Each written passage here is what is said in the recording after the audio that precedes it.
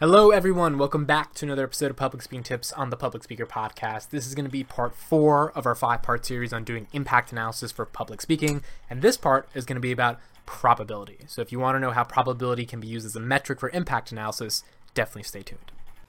So before going into probability, real quick, a weighing metric is just a way we evaluate an impact in regards to another impact. So I've been using this example in all the videos, but if I step on a scale and it says I weigh 100 pounds, pounds is the metric for me to know how much I weigh. So it evaluates the ability for me to understand if something is true or not. Same thing with impacts in the art of communication. You use metrics to be able to determine which impact outweighs the other and then ultimately conclude which impact is more significant or important in a conversation or debate that you're having. So probability is defined as the likelihood of something happening, or the chance or the possibility, the potentiality of something being true. So if I were to flip a coin, there is a 50% probability that I get heads and a 50% probability that I get tails. That's because if we take 100 and we divide it in 2, that's usually the basis for what we determine for the probability of flipping a coin. If we had a dice and I threw the dice, the probability of getting a 7 is 0%, because on all 6 sides of the die,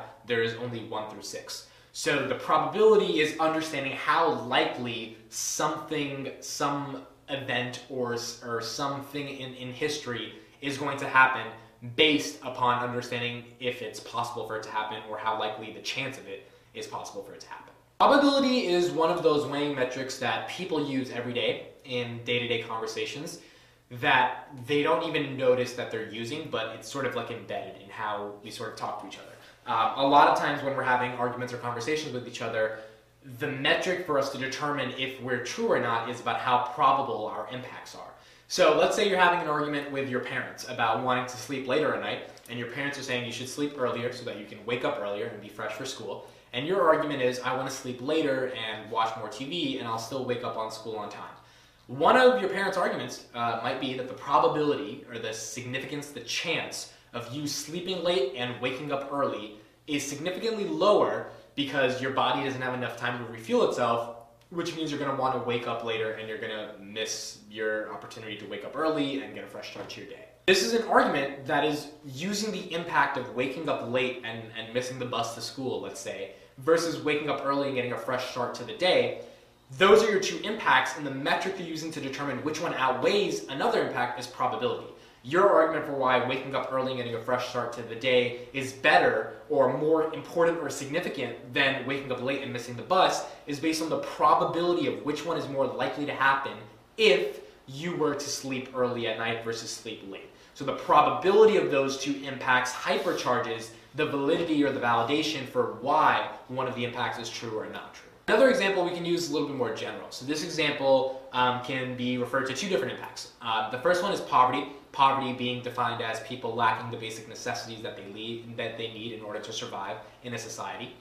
The second one being extinction. Extinction being defined as a species or a group of individuals or a group of animals or humans, whatever, are extinct, right? So they don't exist anymore. They die out. So if I were to compare which one is more probable, poverty or extinction, or if I were to compare those impacts and say which one outweighs on probability, I could make an argument that poverty outweighs on probability because A, poverty is happening right now. There are parts of the world that are very impoverished.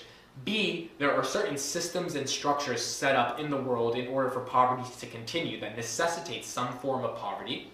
And C, poverty is generational, which means if certain generations don't escape poverty, their other generations, the offspring of those generations that haven't been able to escape poverty, are more likely to get into poverty because they don't have the foundation to be able to get themselves outside of that poverty landscape. Which means if I'm comparing the impacts of probability, and I just gave 3 reasons for poverty, and I gave 3 reasons for why it's more probable, those reasons are then compared to why extinction would occur. And whatever reason you give me for extinction, I would say does not outweigh on probability because of the 3 reasons I gave for poverty that are happening now and that are more likely to happen in the future based upon the reasons that I said.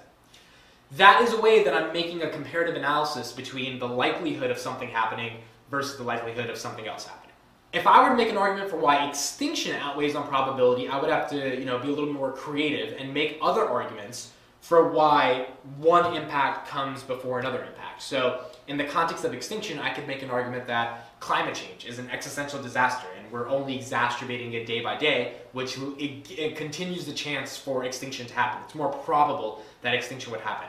I could talk about how there's wars, or there's more likelihood for there to be wars between certain countries because we have really big weapons, and the tensions that are boiling between those countries means that they're more likely to use those weapons against each other, which could result in something bad, like extinction, because when those weapons are used, a lot of people could die out, and a lot of bad things could happen. If I'm able to prove a scenario in which my argument for my impact, which is extinction, is likely to happen, and compare the probability of that likelihood of that happening to the arguments for poverty, I can make a substantive argument for why my impact outweighs in terms of probability.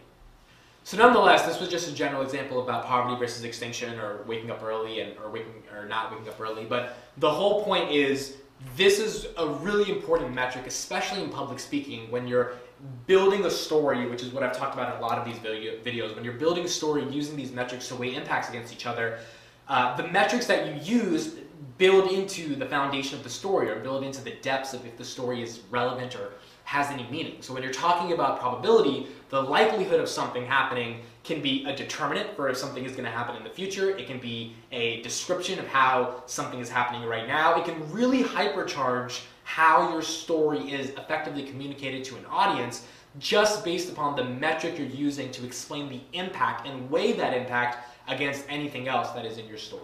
So I hope you guys liked that video. That was a quick little video on explaining the way we use probability to weigh against metrics, the way we use probability to weigh against other impacts.